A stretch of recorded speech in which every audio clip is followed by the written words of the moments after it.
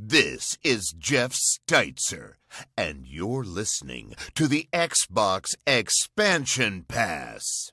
Double kill, triple kill, overkill, killing spree, killing frenzy, Kilimanjaro, kill-tacular, kill-pocalypse, slayer, brains.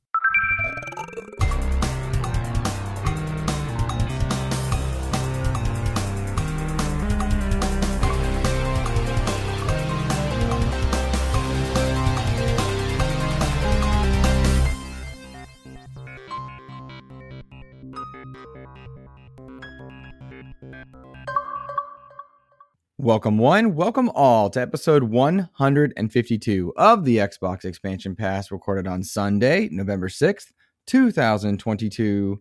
I am your host, Luke Lore, the Insipid Ghost. In this episode, we examine the mountain of news from the past 2 weeks, including Xbox potentially raising the prices of their services in the future. Diablo 4 has a reported release date, and Modern Warfare 2's quality is not to be debated. There are several Xbox milestones of late, and we're going to explore them. Enjoy. Yet another week of gaming is upon us and behind us. Welcome to XEP, discussing all things in the gamerverse as they pertain to the Xbox ecosystem. And as I am wont to do each and every week, I like to start the show by offering words of kindness to those who have made my gaming week better.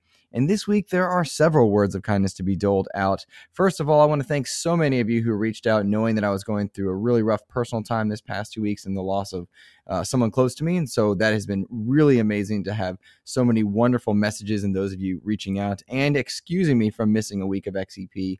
Really appreciate that, because sometimes as content creators, we put extra pressure on ourselves to get something out there, and simply put, I wasn't in the right headspace. And to be forgiven and have so many people just say, hey, it's cool, don't worry about it, was amazing. And then I was able to kind of ease my way back into content creation in a non-solo space. I got to guest on the Trophy Room with Joseph Moran, which was absolutely amazing. And then I got to rejoin my Cast Co-op buddies after 5 weeks off from Cast Co-op. It was great to be working with Ainsley once again. It was really great to ease back in with people and have people be there for me to kind of help me guide a show as I find my feet once again. You know, sometimes you just don't feel it. And I wasn't feeling it last week, and I really appreciated the forgiveness in that. I also had a ton of people reaching out, talking to me about Gotham Knights and DMs, which was amazing. I'm so excited for the content I have planned for Gotham Knights, because there was a lot of controversy around just what it meant to be a Gotham Knights fan, with the very, very mixed reception in the critical reviews. But I've gotten so many messages from people just reaching out and saying how much they love the game, what they're enjoying about it, asking questions. I have at this point written a 2,500 word review that I'm looking to put into video form as kind of the first XEP video review. That's a new project I'm going to take on along with YouTube Shorts. That's something I'm going to be working on over the next 2 weeks to kind of create another avenue of XEP delivery outside of just the main podcast. I had to wait till some things calmed down in my professional life to kind of open this up in a new form of creativity, which is really exciting there. And then I want to give a shout out to Eric Jackson, who, knowing my love for Gotham Knights, he secured me a copy of the Steelbook and is sending it my way, which should be here actually today at the time of this recording. It'll arrive, which I'm really excited about, because I got the collector's edition and it doesn't come with the Steelbook, which is kind of a bummer. I love the statue and whatnot with it, but I'm really excited to have that Steelbook in my collection. It's kind of neat because I've redone my entire room with new display cases for all the various statues and collector items from gaming. And I've kind of got this section where I'll have the Arkham Asylum, Arkham City, Arkham Knight collector's editions. I still need to secure an Arkham Origins one.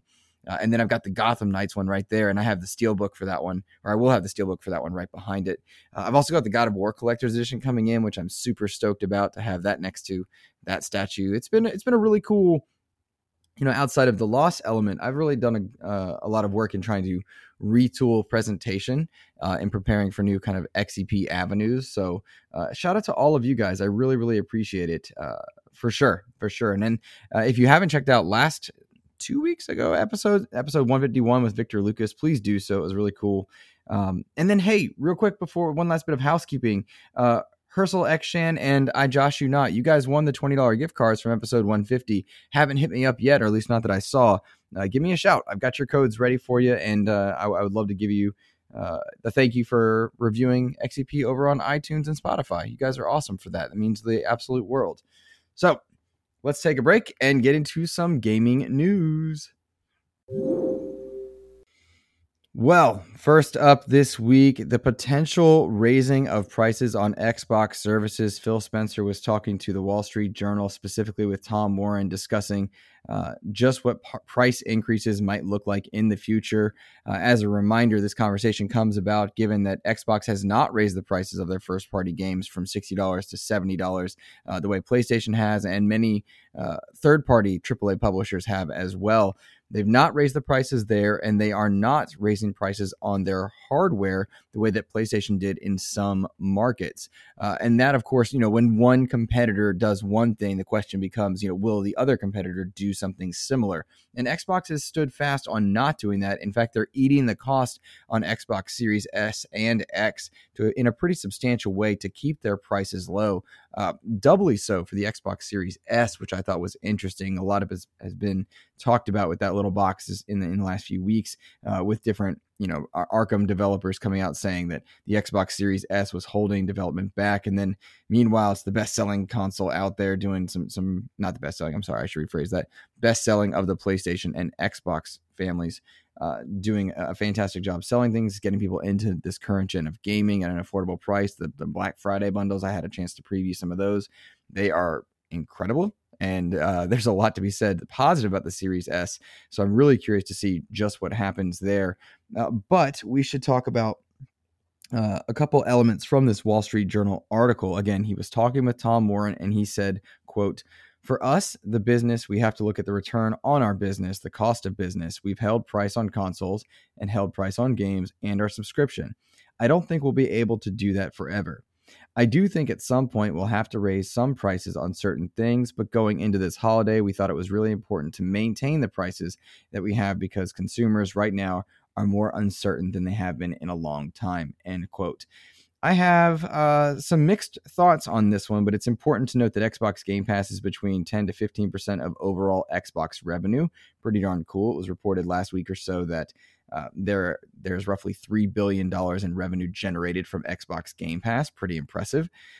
But I'm fascinated by this comment of saying that he wants to stand price this holiday because it's such an uncertain time for gamers. I don't really buy that as the reason. I think the reason that they need to stand firm on their prices and hold steady with where they are without raising prices of game subscriptions or hardware, whichever one it comes down to, probably subscriptions, is because they don't have any first-party content hitting in a AAA space in 2022, and it'd be pretty absurd to raise your prices when you're not delivering on the main element of gaming, which is games. Of course, they've had expansions to Halo Infinite and to Forza Horizon 5. They've got Grounded that hit its 1.0 release with 13 million players. Pretty darn cool. And they are launching Pentiment in a few weeks, which is going to be a pretty small title, all things considered. None of those are the AAA drivers of a subscription model. This isn't Starfield. This isn't Redfall. This isn't Indiana Jones. It's not Hellblade Senua's, not Senua's Sacrifice, but Hellblade 2, essentially. It's none of those things that's going to bring a new subscriber in and show that, hey, we're justifying the cost of a price increase. And simply put, I think that's the real reason why they're not raising their prices. PlayStation can afford to raise their prices because they've got they had The Last of Us that launched this year. They had Horizon Forbidden West launch this year. Gran Turismo 7 launched this year. They've got God of War Ragnarok coming out this upcoming week. So there's a justification in saying, hey, you want a premium experience, you're going to pay for a premium experience. You don't want to pay for the premium experience, you're not going to get it. And I think that makes perfect sense, but Xbox can't truly do that. That's not to say there's not an incredible amount of value in Xbox Game Pass. I mean, they've launched with a ton of day-and-date content this year, Scorn being a recent element of this. They've got Atomic Heart that was just announced for next year, and it's rumored that Diablo 4 is going to be announced sometime around the Game Awards to be coming in April. Both Xbox Era and Windows Central confirming with their own sources that that's going to be the case. It makes a lot of sense that Xbox has to hold on raising prices because they're set to have a pretty darn big 2023. It's just a strange conversation. And then of course you've got the Activision Blizzard deal looming over everything, and we'll talk about in just a moment what the loss of Embracer Group's acquisition means for Xbox studios that were working on Fable and the Initiative's Perfect Dark. So there's a lot of elements to this that I think makes sense for why Xbox is not in a position to raise their prices, even if they wanted to, even if they perhaps should. I don't want to pay more. I don't want anyone to be able to pay more. I think the barrier for entry should be low, and that's why we have so many free-to-play games. That's why the Xbox Series S exists.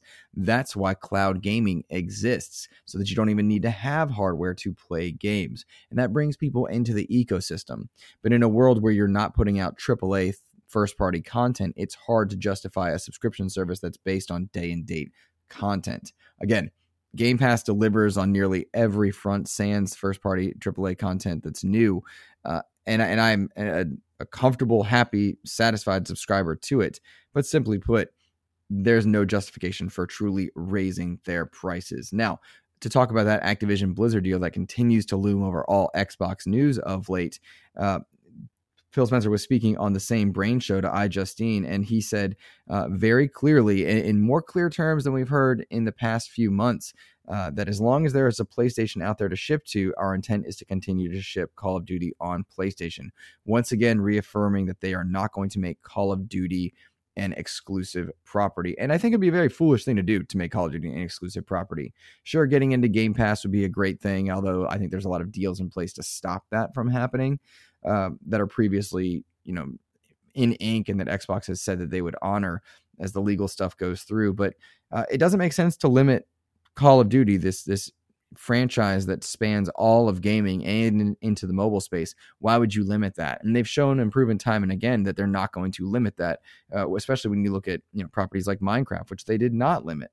So there's a lot to be discussed about what Xbox is doing with their future business model. But I think if they can deliver on what 2022 should have been in 2023 with first party content, Redfall, Starfield, then they're more likely to have a leg to stand on the potential element of raising prices. My suggestion to anyone that's on the fence, and I think a lot of people are going to be doing this, is to stack Game Pass, is to snag your hardware this holiday season if you are financially able to do so. And I think you will be more likely to get it this holiday than you were last holiday. I think there's a lot of possibility here that units are going to become available as the chip shortages are more readily handled. I won't say that they're stopping, because they're certainly not stopping, but they're being managed in a better capacity. And so hardware is going to be much easier to access this holiday, and it will likely be at a more affordable price than next year. So stack your Game Pass, stack your Live Gold if you're using that, perhaps transfer it over, and do it while it's as less convoluted as possible. While PlayStation struggles with their own PlayStation Plus revenue loss and their confusion in marketing, take advantage of Xbox's clear marketing, because when you're competing, that's where you get the best bang for your buck. And you want Xbox to be in this position right now in order to make your dollar go the furthest. Now, I briefly mentioned Diablo a moment ago. It does look like we are going to be getting news for pre-orders, which are going live around the Game Awards 2022. That would make sense. Diablo is a pretty beloved franchise. A lot of people are very excited about it. I have a pretty passive interest in Diablo at this moment, but it's one of those games where I don't get stoked until it's close by, and then I'm like, yep, all in. I'm there for it. And if it is coming out in April, I think that's a perfect time for it. You'll have a beta a few months prior to get some of the netcode stuff worked out, and then you're going to have a really big February and March for a lot of AAA games. Then you have that new window of games, that new time where people have kind of processed what's come out, and I'm stoked for April. And if Diablo 4 launches in April, and then that deal for exclusivity, or not exclusivity, I should say, the Activision Blizzard deal overall goes through in what's expected to be June of 2023, it's kind of a cool year for Xbox to have a couple wins back to back to back, given, Redfall, Starfield, et cetera, et cetera, et cetera. So my hope is that this is indeed true. Of course, Xbox Era and Windows Central both reporting it. And they've got a solid, though not perfect, record of leaks to confirmation reporting. Special Nick over at Xbox Era. And then, of course, Jez Corden over at Windows Central. I think you got something to look forward to here if you're a Diablo fan, and I'm stoked for you. I'm rocking and rolling here because there was so much to talk about. A full-fledged Witcher remake is in the works, developed by Fool's Theory and headed by experienced developers who have worked on past Witcher games. This is really exciting. This is one of those projects that CD Projekt Red shared. I can't remember if it's Orion or any of the other strangely titled ones, but I'm stoked for it. I think The Witcher 1 is the right game to remake and bring into the modern era. We are set to get The Witcher next gen, or I guess you should say current gen upgrade before the end of the year, and that time is quickly approaching. That would mean that Witcher 3 would get an upscaled version before December 31st, and I am all in for that, having recently come off Cyberpunk, and then prior to that, Elden Ring, and I played a bit of Witcher 3 and then decided to wait for this next gen patch. I'm stoked. I'm really excited for the Witcher franchise. I know they just announced the loss of Henry Cavill as he moves into other avenues, including Superman for WB, and Liam Hemsworth is taking over. I really hate it for Liam Hemsworth because there's no way he's going to get a win, no matter how well he does in that role, because so many people believe that Geralt and Henry Cavill are hand in hand. And there was a lot of writing on the wall, by the way, for Cavill to be leaving, not just in the Superman element, but he was conflicting with a lot of the script writers for The Witcher at Netflix because he is so adamant that they stay true to the books. I feel very bad for people, by the way, and this is a sidebar into the entertainment industry. I feel really bad for people that are really upset about Henry Cavill leaving The Witcher because Cavill is an incredible Geralt. And when you have an actor that inhabits a role that you identify them with synonymously, it's really hard to see them vacate it. I say this directly related to Henry Cavill. He is my Superman, despite growing up on Christopher Reeves, loving Brendan Routh, loving the animated versions. Cavill is my Superman. To me, he is the embodiment of what I would expect Superman to be in, Man of Steel, in BVS Ultimate Edition, in Zack Snyder's Justice League. He's my Superman. And to see him come back to the role, I'm ecstatic. But the loss for Witcher fans, I think, is really painful. And I'm sorry for you, because when I lost Cavill in that Superman role, it hurt too. And so I hate that for you guys. I'm looking forward to Witcher Season 3 for sure. And perhaps a morbid curiosity at Season 4, but there's a lot of exciting stuff happening around The Witcher as an entertainment franchise. And I think, given the way that CD Projekt Red has bounced back from their handling of Cyberpunk, the lessons learned, the potential next-gen update or current-gen update for The Witcher 3, the possibility of this good remake, and the stuff they have planned for the future, there's a lot of joy to be had in that franchise. And again, I say read the books. I've been trying to get through one of them for a while. They're different, but they're not bad at all. They're very well written. So should also celebrate, we're talking about this 2023 era for Xbox that is potentially just going to deliver on several fronts. Age of Empires 2 Definitive Edition is getting its console release. Super excited for that one. And Age of Empires 4 will be coming to consoles later in 2023 as well. That means you would get Age of Empires, you would get Atomic Heart, Day and Date, Starfield, Redfall potentially, and likely Hellblade, perhaps Avowed, though I don't think Avowed at this point. I keep flip-flopping on that one. A lot of stuff for 2023 and Xbox era, and Lord knows Xbox fans are deserving of it at this point, for sure. Now, another huge story that has cropped up that I'm a little flabbergasted at in some ways is Embracer Group acquiring 3 studios and then several things happening to those studios. Mind you, Embracer Group acquired Crystal Dynamics, Eidos Montreal, and Square Enix Montreal for $300 million earlier this year.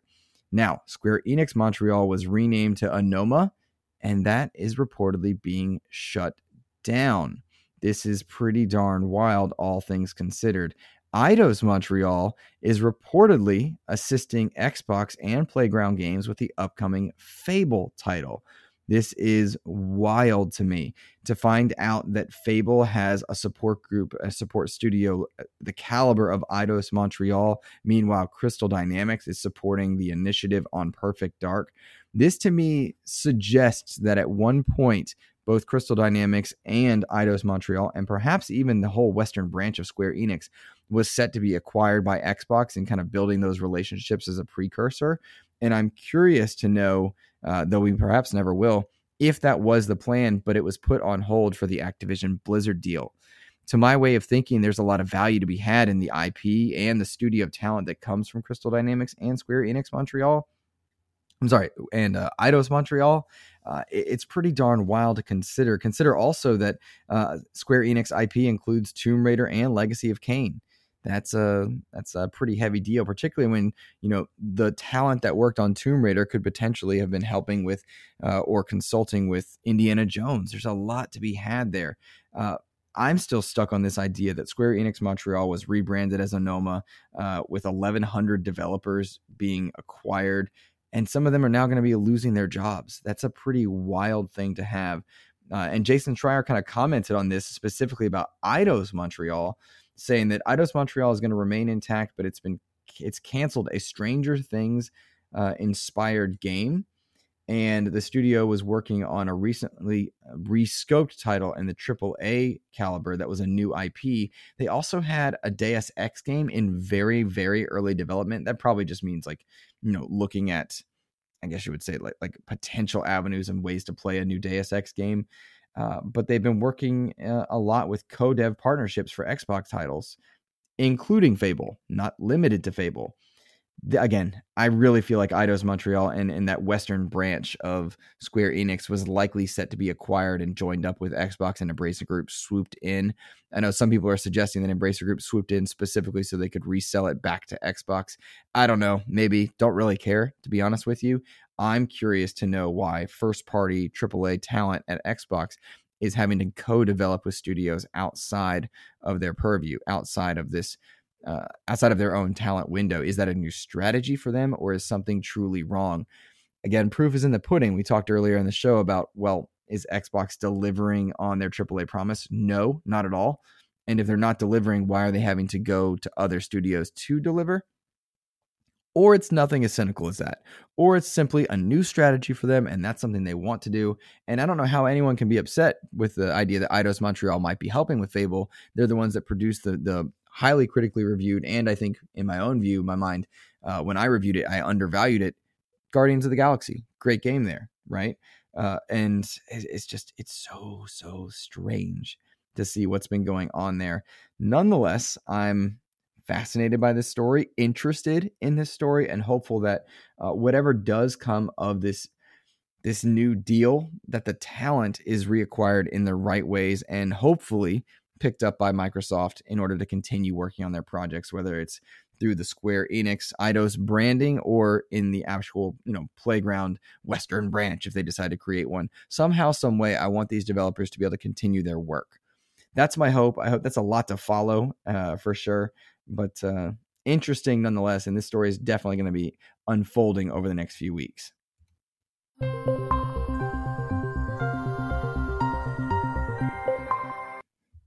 Well, guys, in the last 2 weeks, I've been playing quite a few video games. I've talked a lot about Gotham Knights and working on my first kind of video review or publishing my 2,500 word review somewhere, probably on Seasoned Gaming as a complement to their already established review.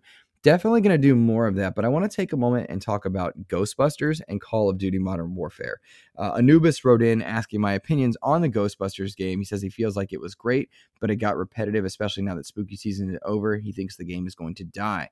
He does think a prop hunt game mode could save them, he actually wanted to add a stipulation that a prop hunt alone won't save them. They need to be on Game Pass, so the barrier for entry is lower. Let's talk about Ghostbusters. I think Ghostbusters Spirits Unleashed is a really great video game. I think IllFonic did a wonderful job with them. I've been working to try and get IllFonic on the show. Their schedule's consistently conflicted with mine, and that has kind of kept them from coming on, which is a bummer.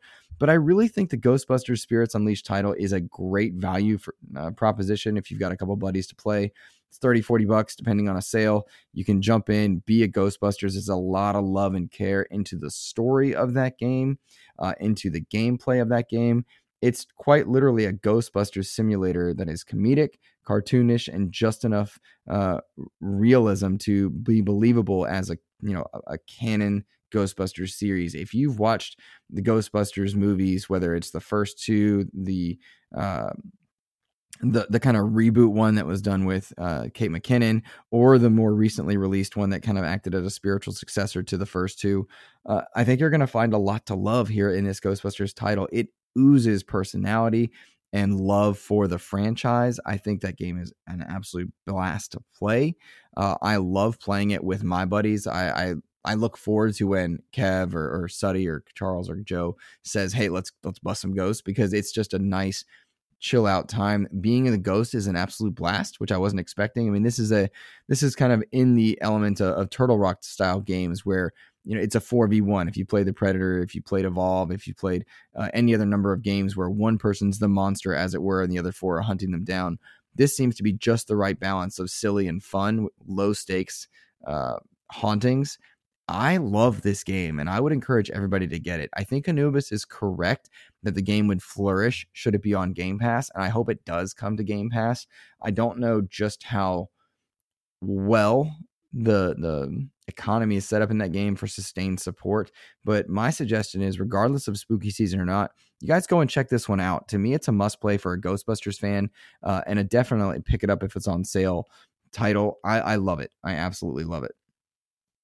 Separate from that, Call of Duty Modern Warfare 2 impressions. I'm about halfway through the campaign, and I've played a good amount of multiplayer, though more to be had. Guys, this is a great video game. I saw some outlets reviewing COD in the lower category, specifically when it came to the campaign. I think this is one of the best, if not the best, campaigns Call of Duty has ever produced. It's absolutely fantastic, and I strongly suggest everybody that has a passive interest in Call of Duty, check this one out. The multiplayer is absolutely stunningly fantastic. It's more balanced than I've ever seen a COD. There's still some elements of tomfoolery with shotguns and sniper rifles, but that's a COD staple at this point. You kind of know what you're getting.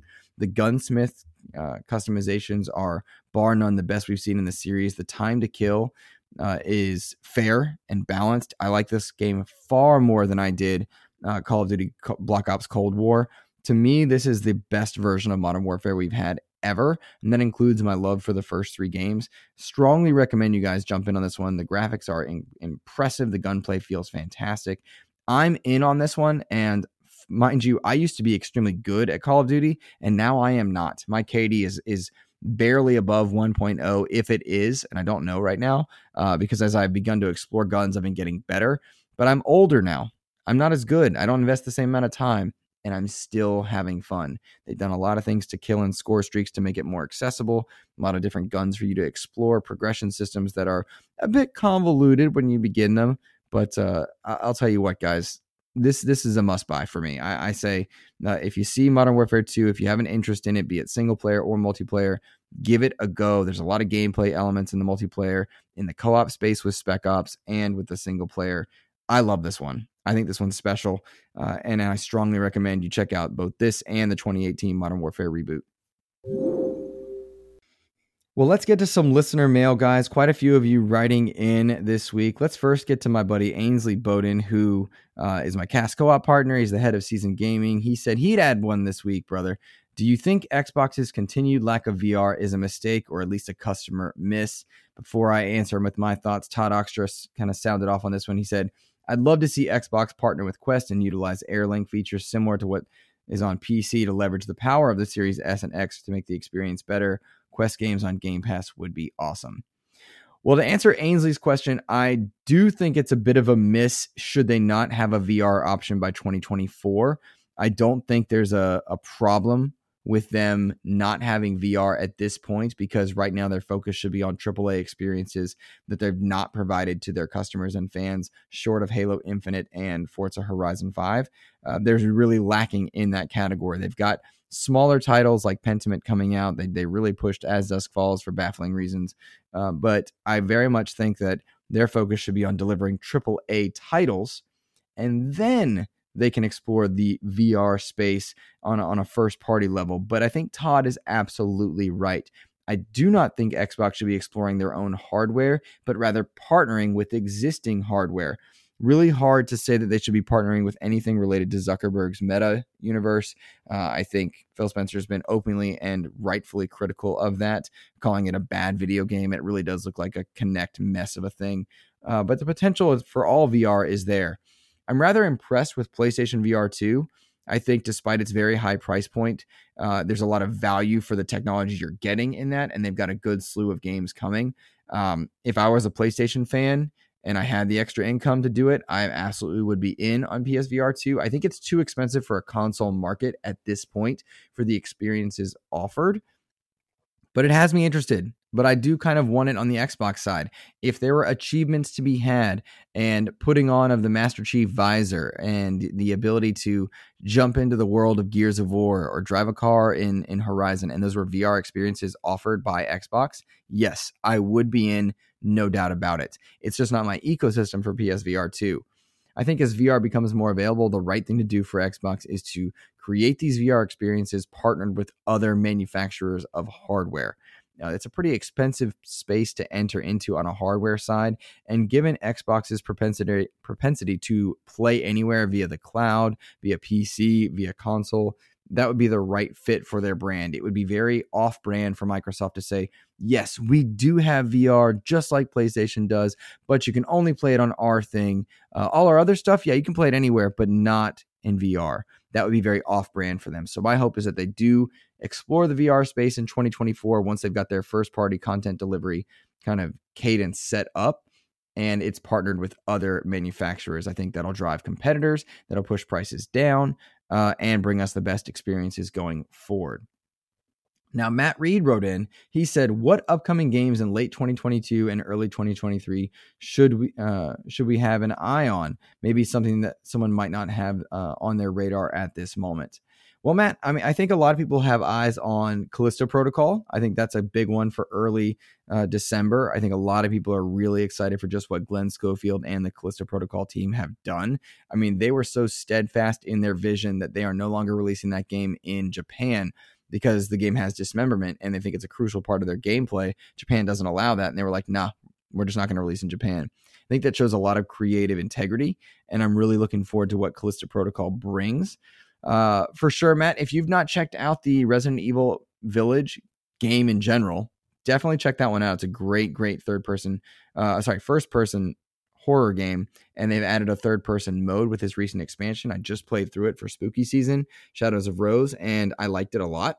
I think there's a lot that's in Resident Evil Village that is worth replaying if you've missed it, and their recent expansion is something to put your eyes onto. The survival horror genre is just getting a lot of love between the new Resident Evil stuff that's coming, Resident Evil 4 remake, the Village expansion, Callisto Protocol, Dead Space is getting its remake. There's a lot of survival horror to be had for sure. Atomic Heart was recently announced for Game Pass day and date. That's really exciting, and I'm looking forward to that. We mentioned Diablo 4. There's a lot to look forward to. And if you have a PlayStation 5 or PlayStation 4, guys, you should absolutely be checking out God of War Ragnarok. I'm really excited for that one. Xbox or not, great games are meant to be enjoyed by everybody. And I really hope that those of you that are parts of the PlayStation ecosystem give this one a go for sure. For sure. I'm also stoked that Vampire Survivors is coming to Game Pass, Matt. So that looks to be a really addictive, simple game that a lot of people are looking forward to. I'm stoked for this one to come to Game Pass. I wish it wasn't coming in the same week. I have a morbid curiosity, Matt, also for Sonic Frontiers. I did not get a code for that one, but I'm curious if it's any good. But I'll be honest, I have that curiosity a lot, right? Like, is the next Sonic game going to be good? I don't know. My birthday's coming up this month. Maybe I'll throw that on the birthday list and request a copy of Sonic Frontiers from my mom or something like that. I'm not sure. We'll see. Next question comes from Fenrir. He says, lots of conversation lately about the Indiana Jones game.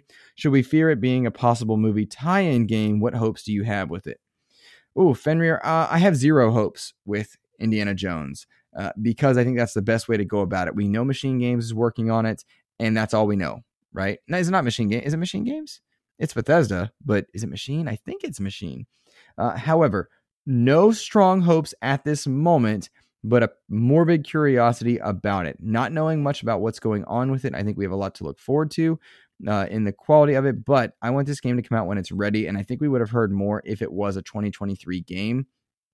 There has been no Xbox showcase in recent months, and the only possibility of hearing about it at a showcase is likely going to be the Game Awards, unless they bring back Inside Xbox, which, quick aside, if they bring back Inside Xbox, please don't make it live. Make it a pre-produced show. Have that quality, solid messaging there. The live shows are a thing of the past. They feel dated and they feel awkward. So despite when they're good or when they're bad, I think it's better to be a pre-produced show. I don't think you should fear it being a movie tie-in. Movie tie-in doesn't dictate it's going to be good or bad. I just hope that it's a quality title. All right, let's go with one more question here. Todd Oxtra, how many first-party games do you expect to actually be released before E3 2023? That will be 12 months since the Xbox showcase, and they promised all the games would be out in the next 12 months.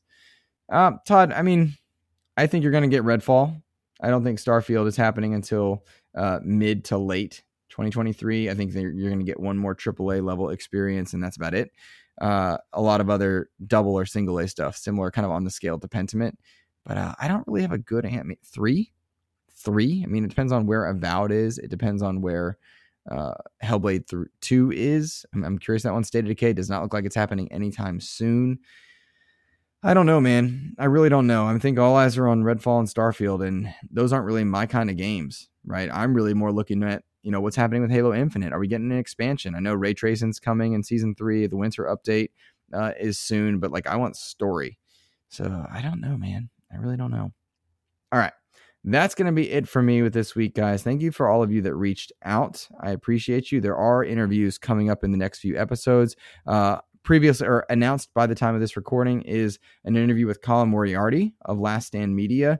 That interview is specifically focused on just what they're doing at Lilymo Games. That's his the studio that he co-founded. They made Habroxia and Habroxia 2, which I love Habroxia's 1 and 2. Those are great shmup games, and I'm anxious to check out Super Perils of Baking. So Colin Moriarty is going to be one to come on the XEP. We've already got a date set for it.